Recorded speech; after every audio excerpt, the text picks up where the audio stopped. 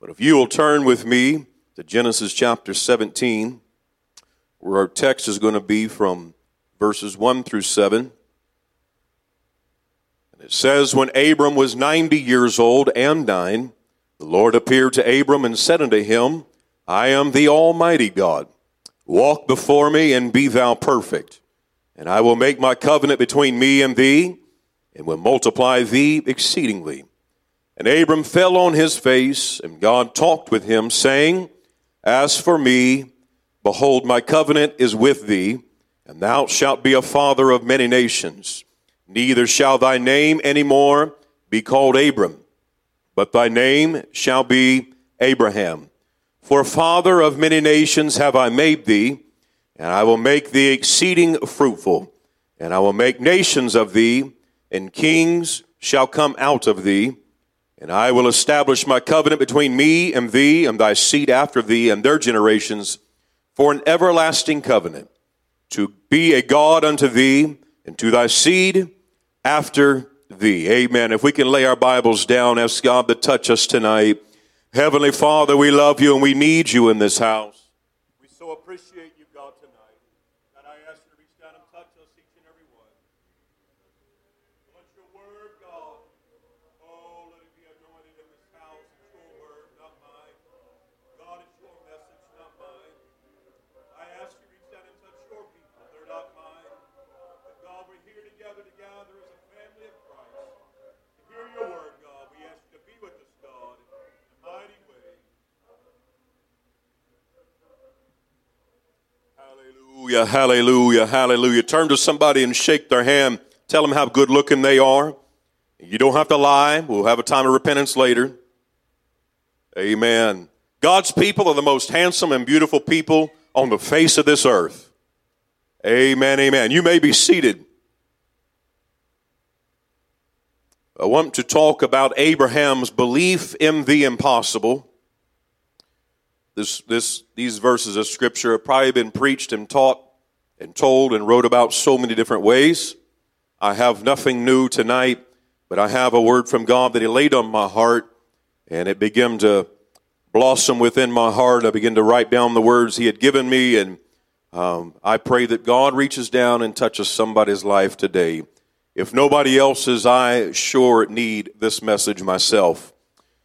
Amen. As we read through Genesis chapter 17, and there's so many things that are happening, and we won't, for the sake of time, we won't be going through everything that's happening in Genesis 17, 18, 19, and all the preceding chapters. That so much is happening. We see that it seems like the world is on fast forward when you begin to read through some of these chapters in Genesis. And it's beautiful to see the things as they unfold, as lives begin to come together, and God's blessing them and confirming His covenants, and begins to reach out and touch His appointed ones, the people He has appointed as the patriarchs. And we see the Lord visiting with Abram at that time and makes a covenant with him. And He says in verse 1, I am the Almighty God. Walk before me and be thou perfect. The Almighty God means El Shaddai. Shaddai means it's irresistible, able to destroy, and by inference to make, almighty, to be strong, and to destroy.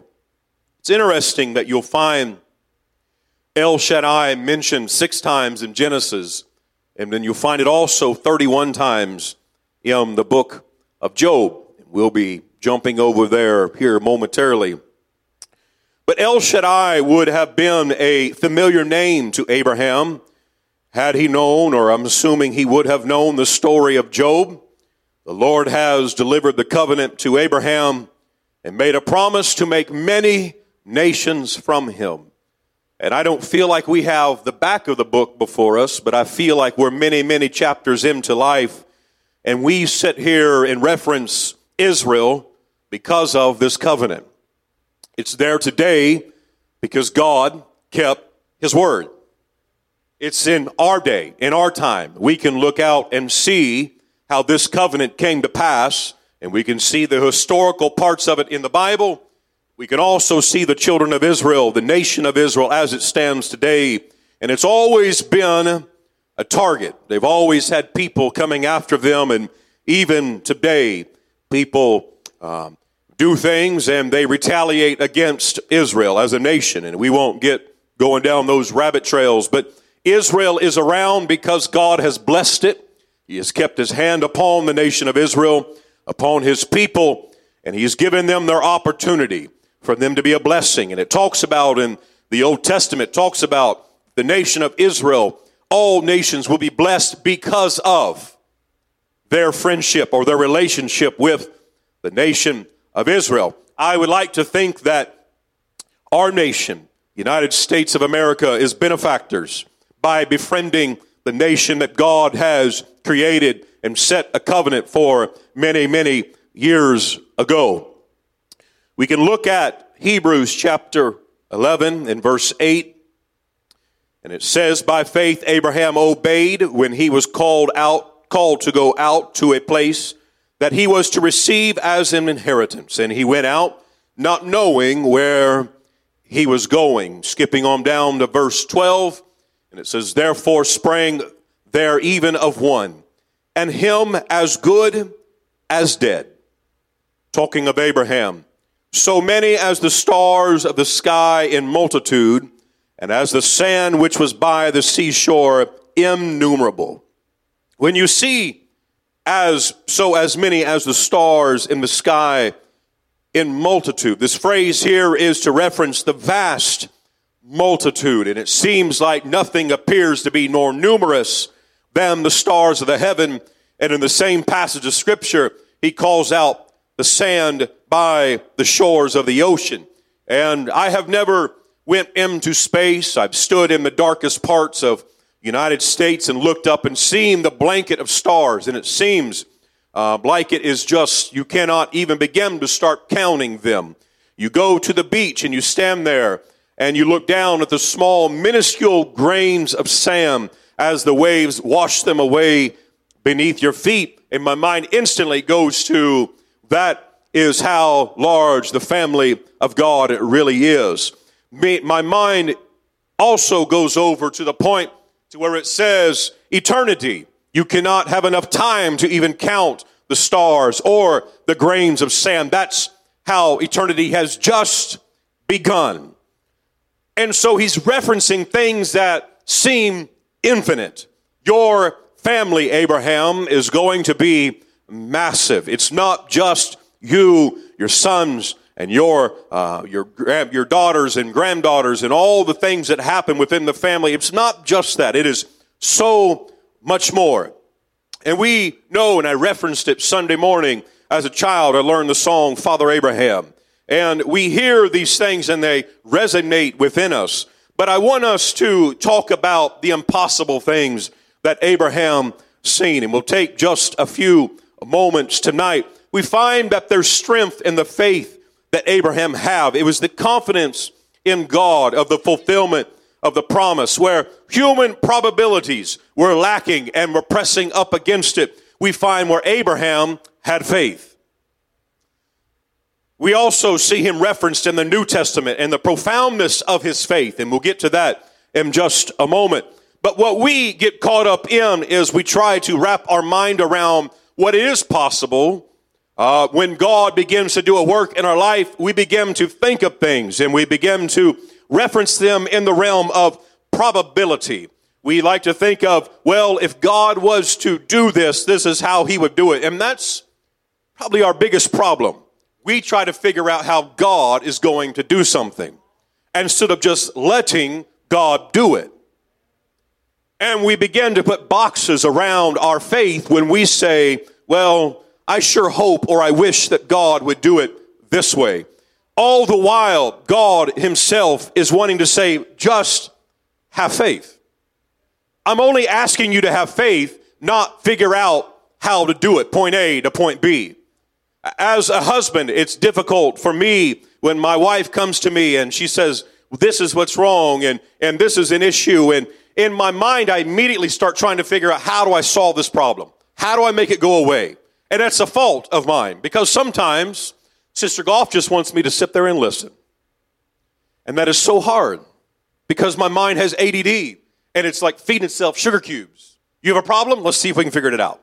It's like a Rubik's Cube. It's like puzzles. It's like a word search. Oh, I can figure this one out. But all the while, God is just wanting us just to have faith. Because he says, not according to your ability to figure out and solve problems, so be it. According to your faith, so be it. So it's so simple to say, and we can stand up and we can testify and we can preach about it. We can blog about it. We can tell others about it. But faith is something that is profound when someone has it.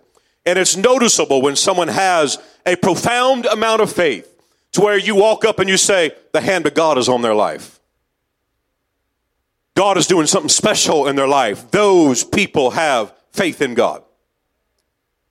And then there's on the other side where it seems where people do not have faith.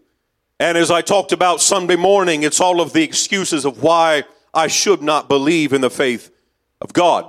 We can give every excuse in the book. It seems like it's the magic 8 ball. We can come up with every example of why we should not have faith in God when he only wants to give us one option, have faith. And we find that it could be based upon what we find within the walls of nature. But then you find stories in the Bible where Jesus walks on water. And you're like, that should never happen. That's impossible. According to the laws of nature, he is heavier than water can support. There's that tension on top of the water that only allows so much to rest upon it. The human foot is not one of those. And the moment that you put more pressure down on the water, you sink. And we try to figure these problems out. And we find where Abraham did the very same thing.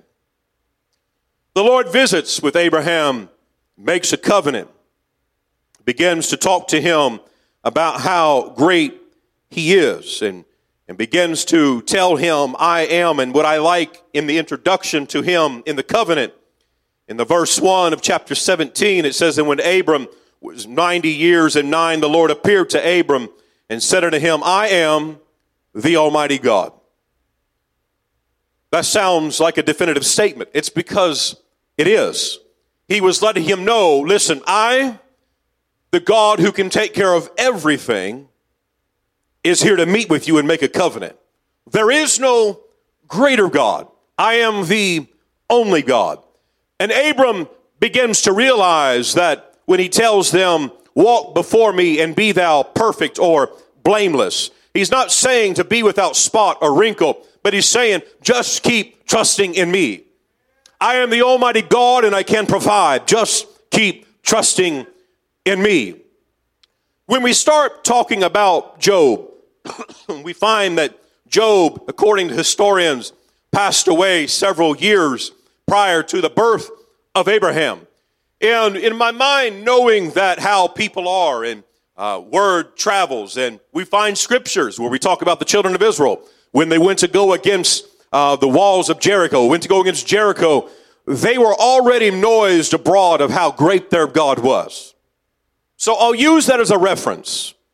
I can only imagine what happened to Job was then in turn told to everyone because of how catastrophic it was. Those are the stories that tend to go from ear to ear and house to house. And I imagine whenever Abraham heard the story, maybe, just maybe, we don't know who penned the words of the book of Job. We don't know if it was Moses, don't know if it was Solomon. We don't know who wrote those words. But at some point, I would like to think, based on what I read in Scripture, I'd like to think that Abraham began to read the story of Job because of it happening sometime around his lifetime. And as we talked about the word El Shaddai, I would like to think that whenever Abraham heard God himself introduce himself and say, I am the Almighty, I would hope to think that if he heard the story of Job, maybe something resonated and he says, I've heard this Almighty talked about. I've had this God. Let's see just what he's all about. In the story, it talks about in Job 31 times. We hear El Shaddai mentioned. And I would like to think that it was a familiar name to his ears. In Job chapter 5 and verse 17, it says, "Behold, blessed is the one who God reproves. Therefore despise not the discipline of the Almighty. For he wounds, but he binds up. He shatters, but his hands heal. He will deliver you from 6 troubles. In 7, no evil shall touch you." Now that sounds like a riddle. Almost like those, we have a riddle we've told in our family many, many times about a guy who died in a barn with 53 bicycles around him. How did he die? One of those riddles, and I won't tell you the answer because if you don't know it, I don't want you to get it. It took me quite a while to figure it out. But you read the word of God and you say, he will deliver you from 6 troubles, and in 7, no evil shall touch you. We'll get to that here in a moment. In famine, he will redeem you from death, and in war, from the power of the sword. You shall be hidden from the lash of the tongue, and shall not fear destruction when it comes. At destruction and famine you shall laugh, and shall not fear of the beast of the earth. For you shall be in league with the stones of the field, and the beast of the field shall be at peace with you.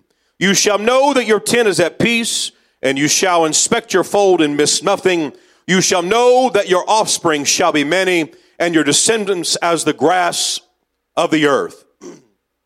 We see that talked about in the book of Job. We see it referenced about the Almighty, one of the references of the Almighty. It's interesting, and we begin to jump down to where we talk a little bit more about Abraham. And the story is profound because we reference Abraham in Romans chapter 4.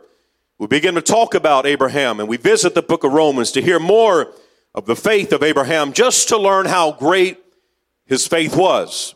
It is promised, is realized through faith. It says, "For the promise that he should be the heir of the world was not to Abraham or to his seed through the law, but through the righteousness of faith. As it is written, I have made you the father of many nations, and in the presence of the God in whom he believed, who gives life to the dead and calls into existence the things that do not exist. In hope he believed against hope, that he should become the father of many nations. As he had been told, so shall your offspring be. He did not weaken in faith when he considered his own body, which was good as dead, since he was about 100 years old. Or when he considered the barrenness of Sarah's womb. No unbelief made him waver concerning the promise of God, but he grew strong in his faith as he gave glory to God." It says that he staggered not at the promises of God. That means he was not moved or agitated, but he was steady and firmly believing, and he was rooted in the promise that the Lord had given to him in that moment. He did not have what we would think of lack of faith, but he did it all to give glory to God. It was his unwavering belief in those promises. It was his conduct that honored God, such that it was to show that Abraham had such conviction, but he was not worthy of the blessings, but he gave confidence and trust in he who could provide for him. But when I read these scriptures, I see Abraham laughed. And I see everybody heralding him as a man of faith. Look in the book of faith, Hebrews, you'll find it. That chapter, you'll find it in Romans, talking about the faith of Abraham. But then he laughed when the Lord said, "You're going to have a son." Abraham may have laughed at the impossible when the Lord was promising Isaac, but he realized just how great God was when promises began to come to pass. And we don't want to get too bogged down, but we find where Abraham, his name was changed. We find where Sarah was changed to where her name, instead of just meaning, I think it was a princess, where it was meaning a princess of many. It was to mean that he made a difference in their life to prepare them for the promise. It wasn't just menial changes. It wasn't just something that says, Hey, Abram, what would you like to have your name? Anything that's been bugging you about how your father named you and you haven't really liked it? And none of that was the case. It was, your name was Abram. Now you are Abraham, because you will be the father of many nations. Names mean something. And we, as children of God, have been called out of this world, and we have the name of our Lord and Savior Jesus Christ placed upon us through obedience, through baptism, and the washing of his blood and the infilling of the Holy Ghost. We walk every day with his name on us. That's why devils are afraid of us. That's why the imps of this world walk around seeking whom they may devour. And they walk up and they see a child of God, and they're not looking at how you're dressed or what you're drinking or not drinking. They're looking at your life, and they're saying, listen, that person is a child of God because they have a name written upon them. I can't touch them without his permission. We have to realize we have a name upon us. Just as God made a covenant with Abraham, God has made a covenant with each and every one of us. He will be our God. He'll be our guide. He'll be everything we could ever need. And it's all within that name of Jesus Christ. There is power in the name. There is power in his name. So Abraham begins to see just how great God is. We'll go back to Job and try to wrap up a few of these verses of scripture. I promise not to keep you long. Looking in Job, we'll jump to verse 17. And it says, behold, blessed is the one whom God reproves. Therefore, despise not the discipline of the Almighty.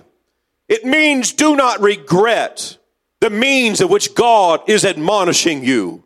That means when God does something in your life, it shouldn't be us to decide, I don't deserve this or I do deserve this. It shouldn't be upon us when a blessing comes our way. We said, I was sick and tired of God working on me and changing me and making me more like him. We should say, thank God for the moments that he files off those rough edges, because the Lord knows I need time like that.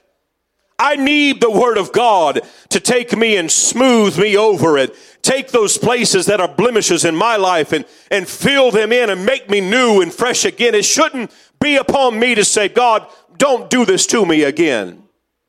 It's God, give me the strength to make it through. Encourage me, lift me up. Talk to me, God. Goes on to say, for he wounds, but he binds them up.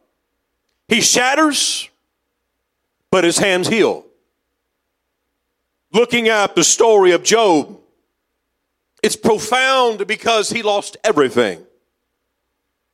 Lost everything except his wife.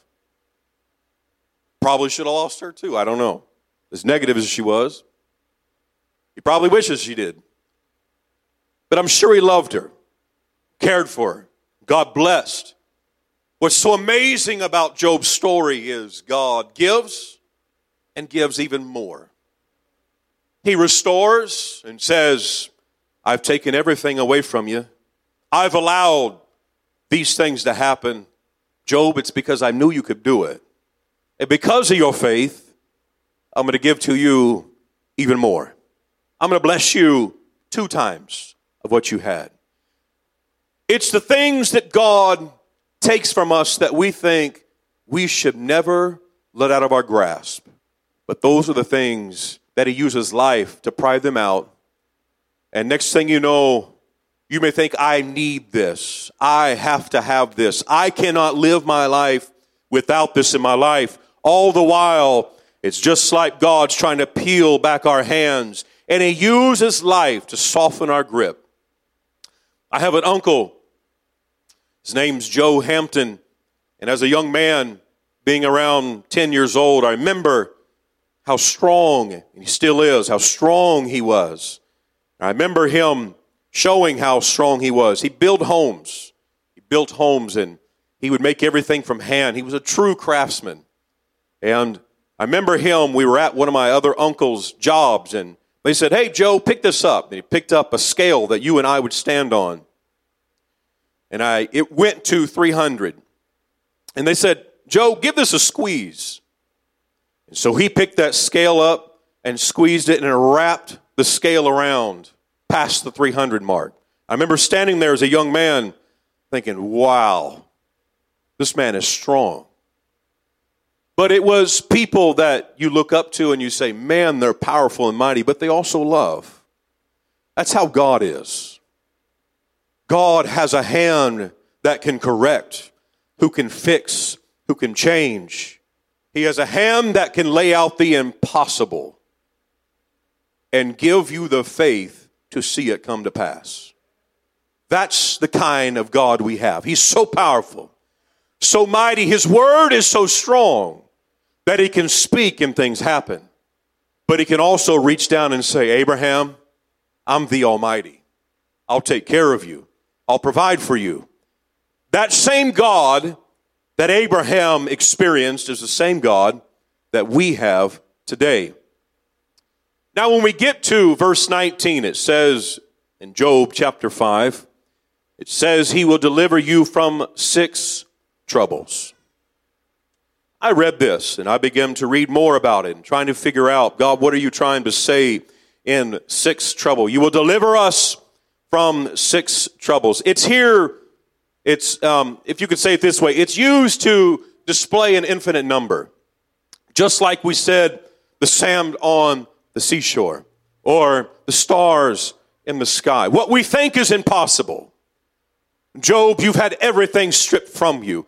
It seems like every time you hear footsteps, your life is being stripped away.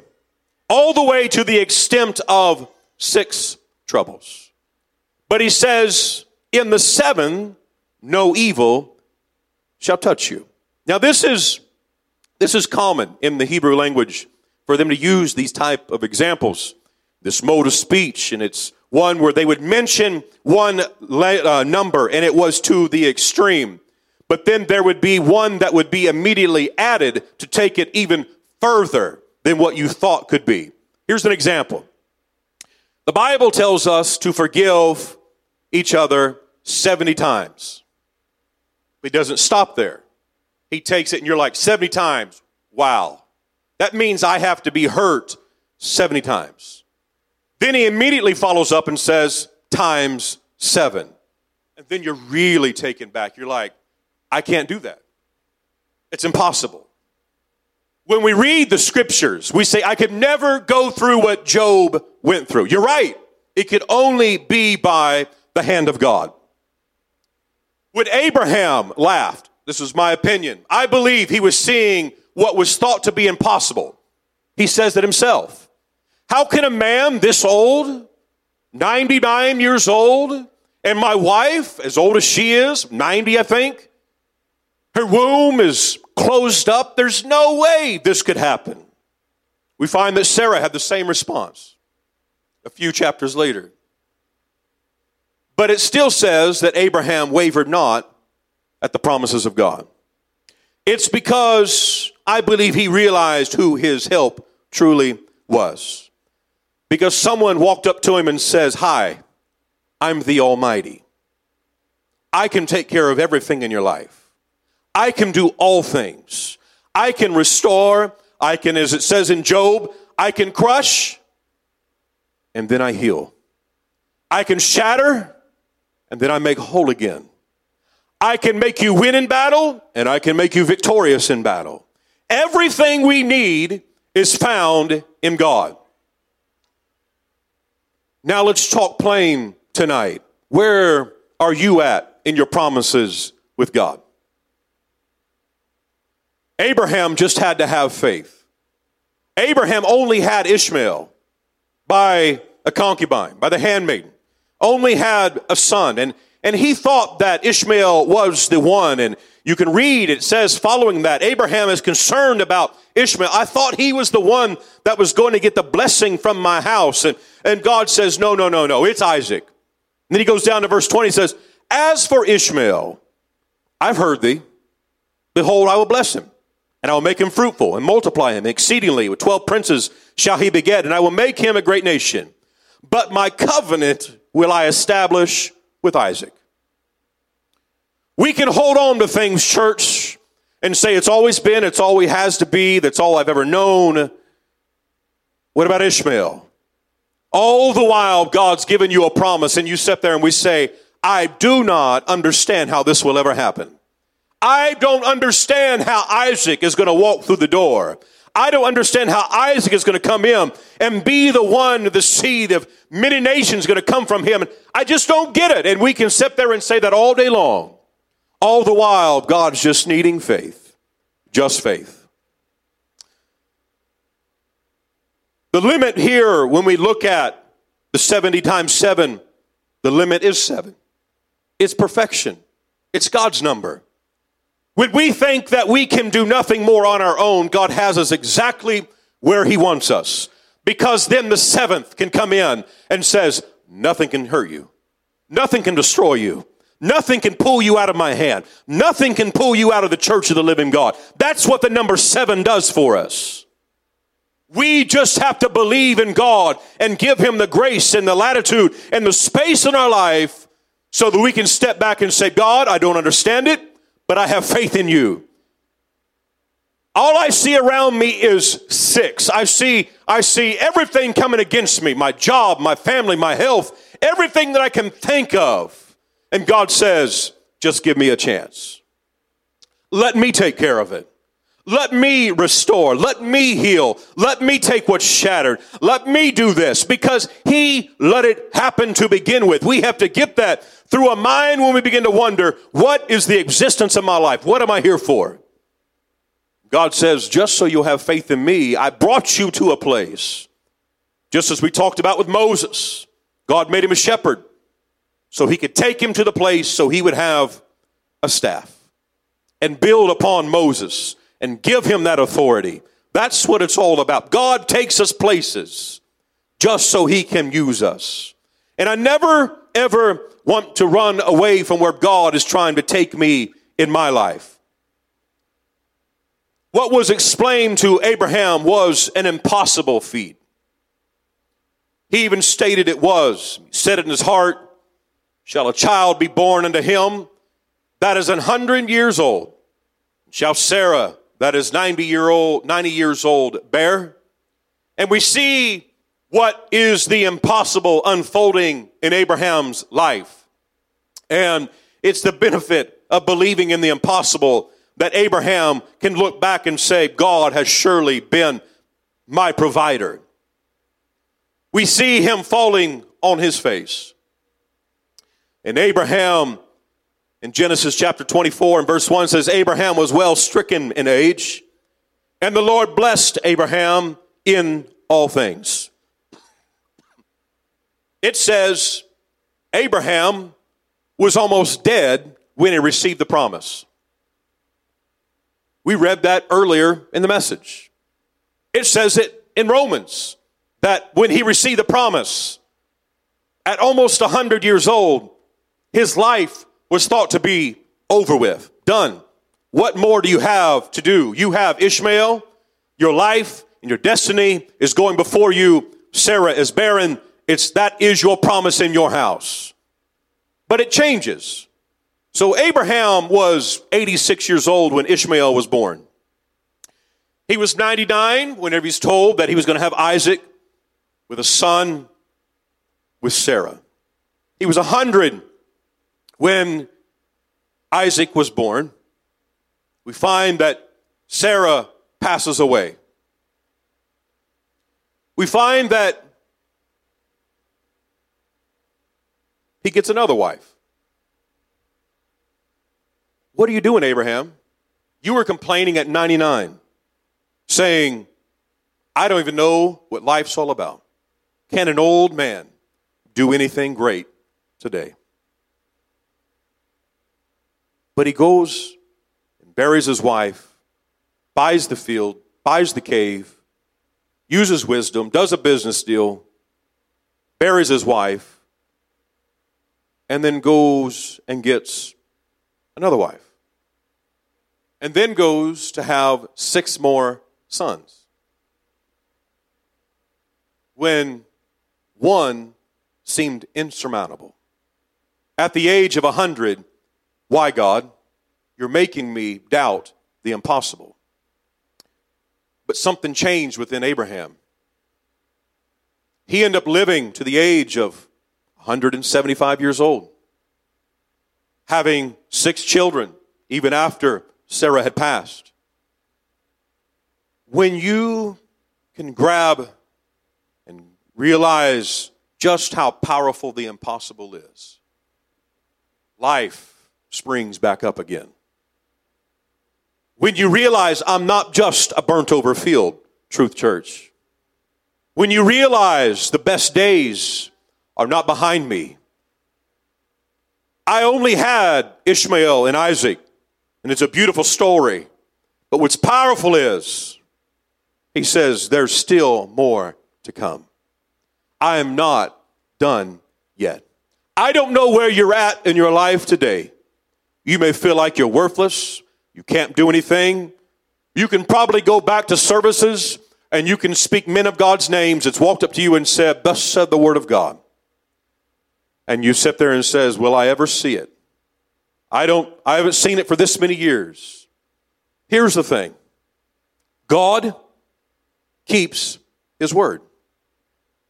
He will never, ever lie to you. And when he told Abraham, I will spread your seed as far as you can see the stars in the sky. You can walk to the beach.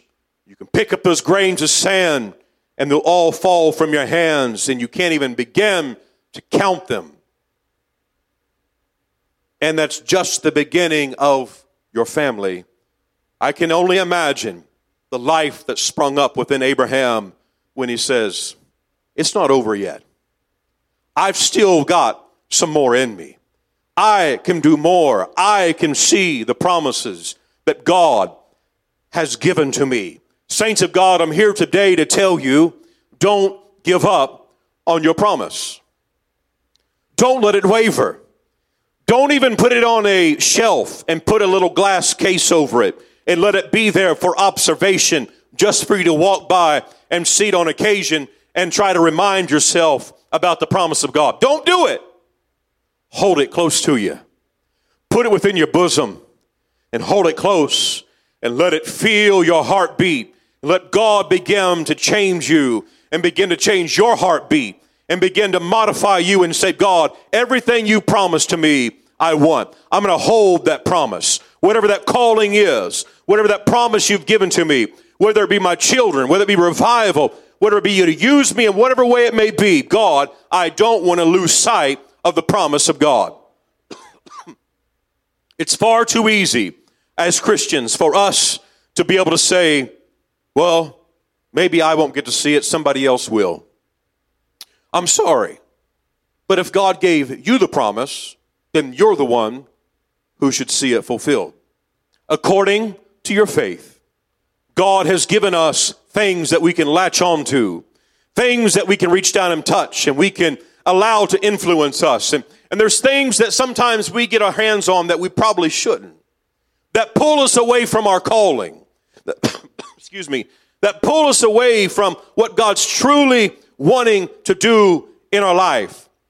I heard it said the other day, they said if you have a church of 100, then you should have 100 visitors walk through your door every year. Why not? Can I say, oh me? If it's not, then I haven't done my job.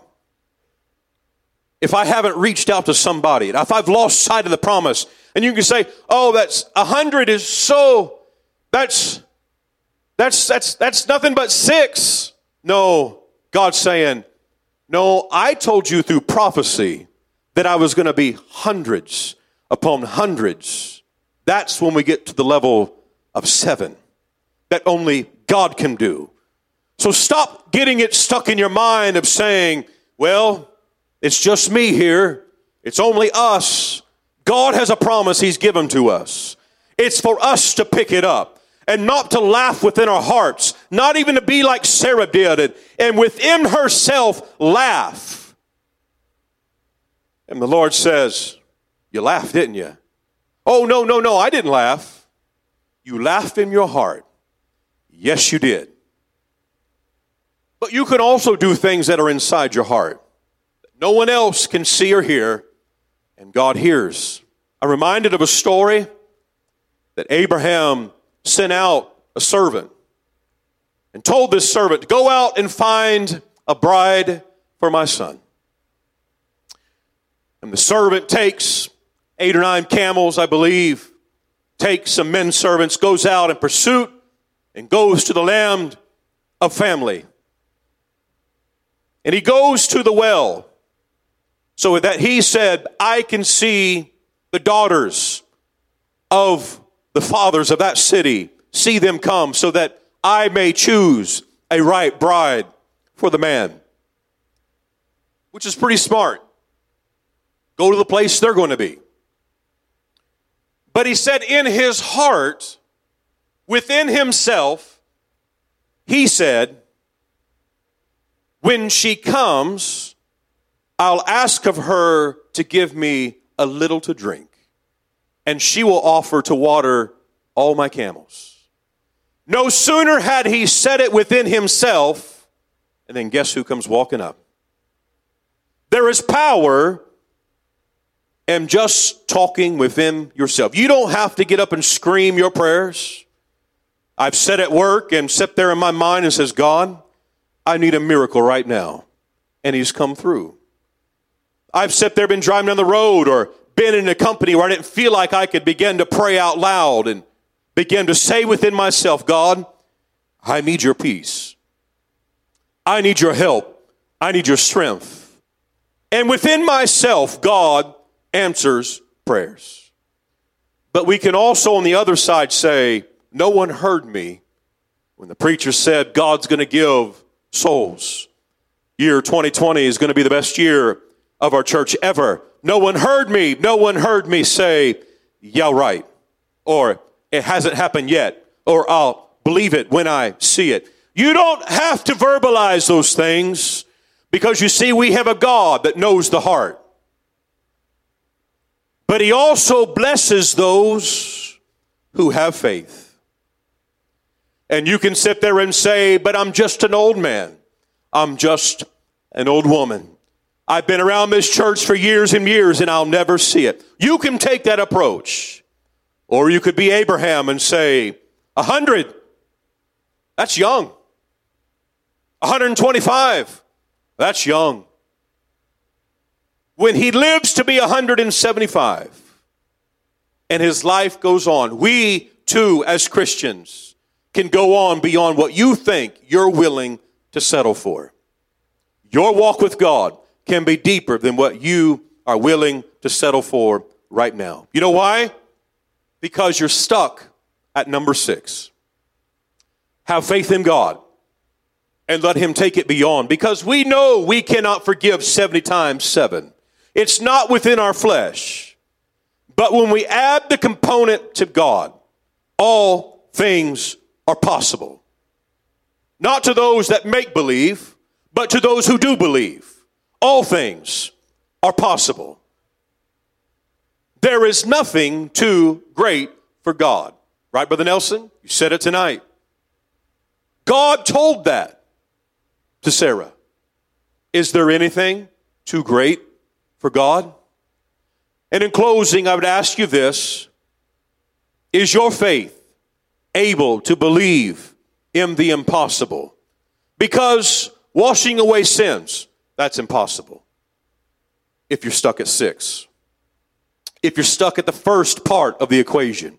If half of your formula is only present. People walking in and having their lives changed, that's impossible if you only have half of the answer.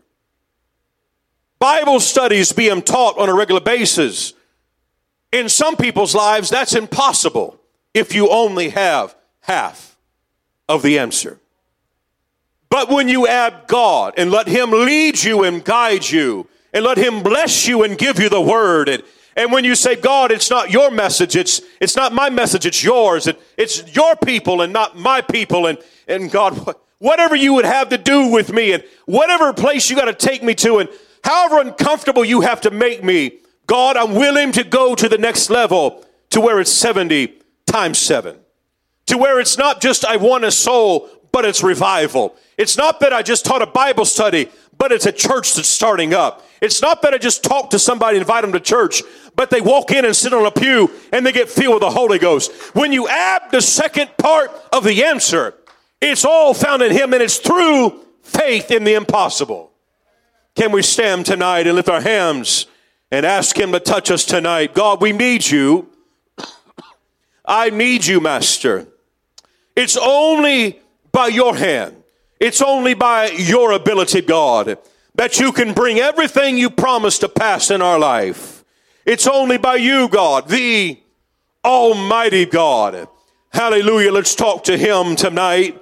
Hallelujah. I dare say there's some promises down deep in your heart that God's trying to prick in your memory and trying to draw back and say, how long has it been since you thought about this? The promises that He's given you, walk in them. The Almighty God is trying to recall them within your heart tonight. The God that is irresistible, able to destroy and to be strong and to destroy. The Almighty God. That's who we serve tonight. El Shaddai. It's Jehovah Jireh, Jehovah Nisi. Everything we need, He is our provider. But it all comes up and it bubbles up to the surface of Jesus is the answer. He's the answer for this world today. Above Him there is no other. Jesus is what we need in our life. It's faith in Him, not just faith in salvation, but faith in believing that God can take care of all your problems. If we just have faith. Let's talk to Him just a moment more tonight. Let's talk to Him. Open our hearts before we're dismissed. Let's talk to Him tonight, church. Hallelujah.